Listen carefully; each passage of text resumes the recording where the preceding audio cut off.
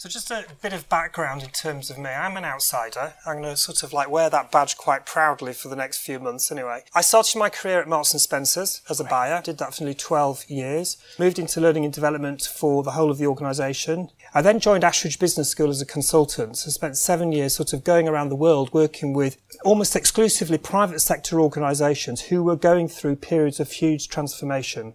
Working with their boards, working with their leaders, working with their management teams around how do you navigate your way through very complex situations. I then joined Nuffield Health on the board of Nuffield Health and did that for nearly 8 years as Group OD/HR Director and sort of grappled with some of the issues that some of the chief executives are talking about in this report and in terms of how do you actually make a safe system and a high quality system work. And then I joined the King's Fund.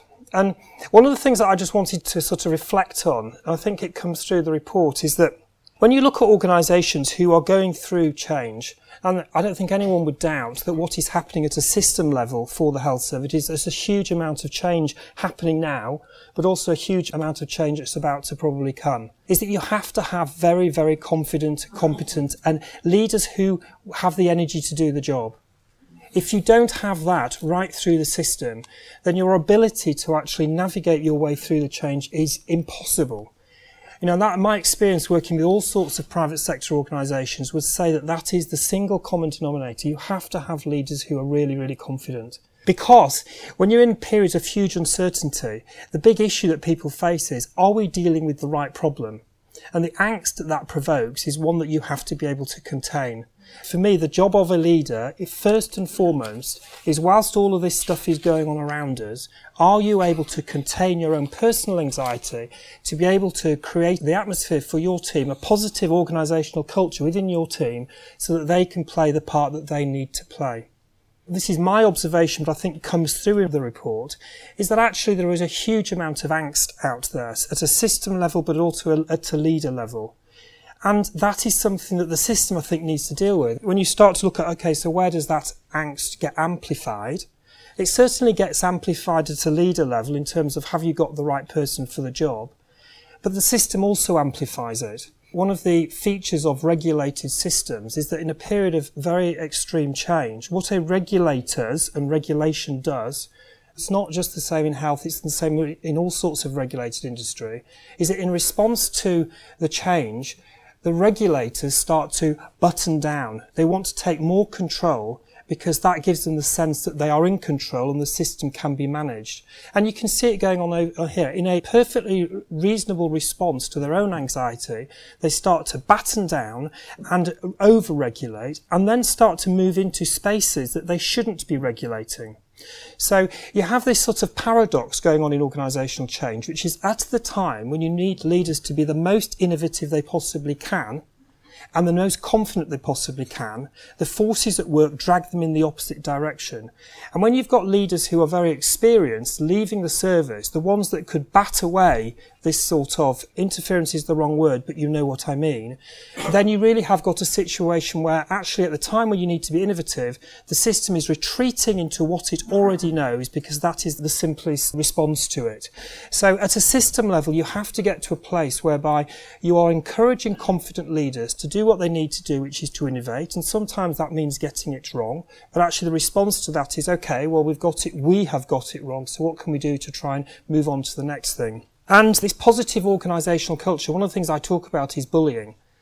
You know, bullying is very, very corrosive to any organisation. It should be stamped out, if that's not a bullying term, but you have to move away from it because people will not have the confidence I've talked about if they feel bullied. And the system is bullied itself.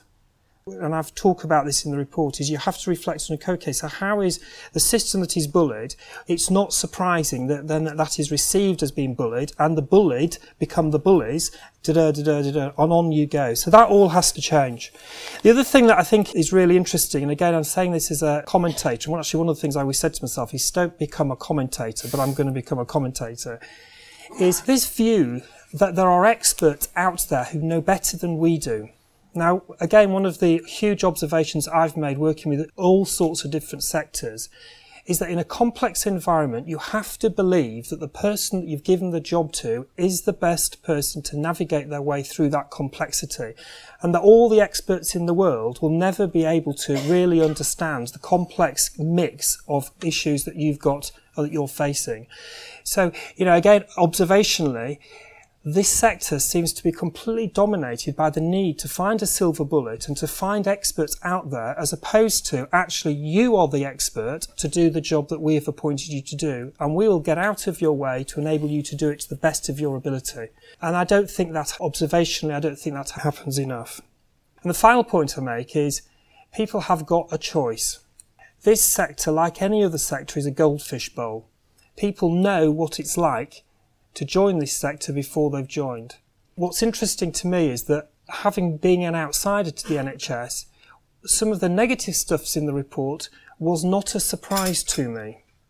Now that is, to be honest with you, really worrying, because as people have got a choice, good people have got a choice, what they'll say is, I will go to a sector that actually can provide me with a career which is rewarding, stimulating, and allows me to do the job. Why would I go into a sector whereby the consequences of, just the environment is one which is very, very difficult, and I'm not able to do the job that I came here to do? So there's something at a system level we really have to get our arms around, which is all of us, and everybody in this room probably has a part to play in it, has to move away from this very pernicious culture to one which actually you create an environment where people can do the career they came to do and live the really positive things in the report which we should hold on to.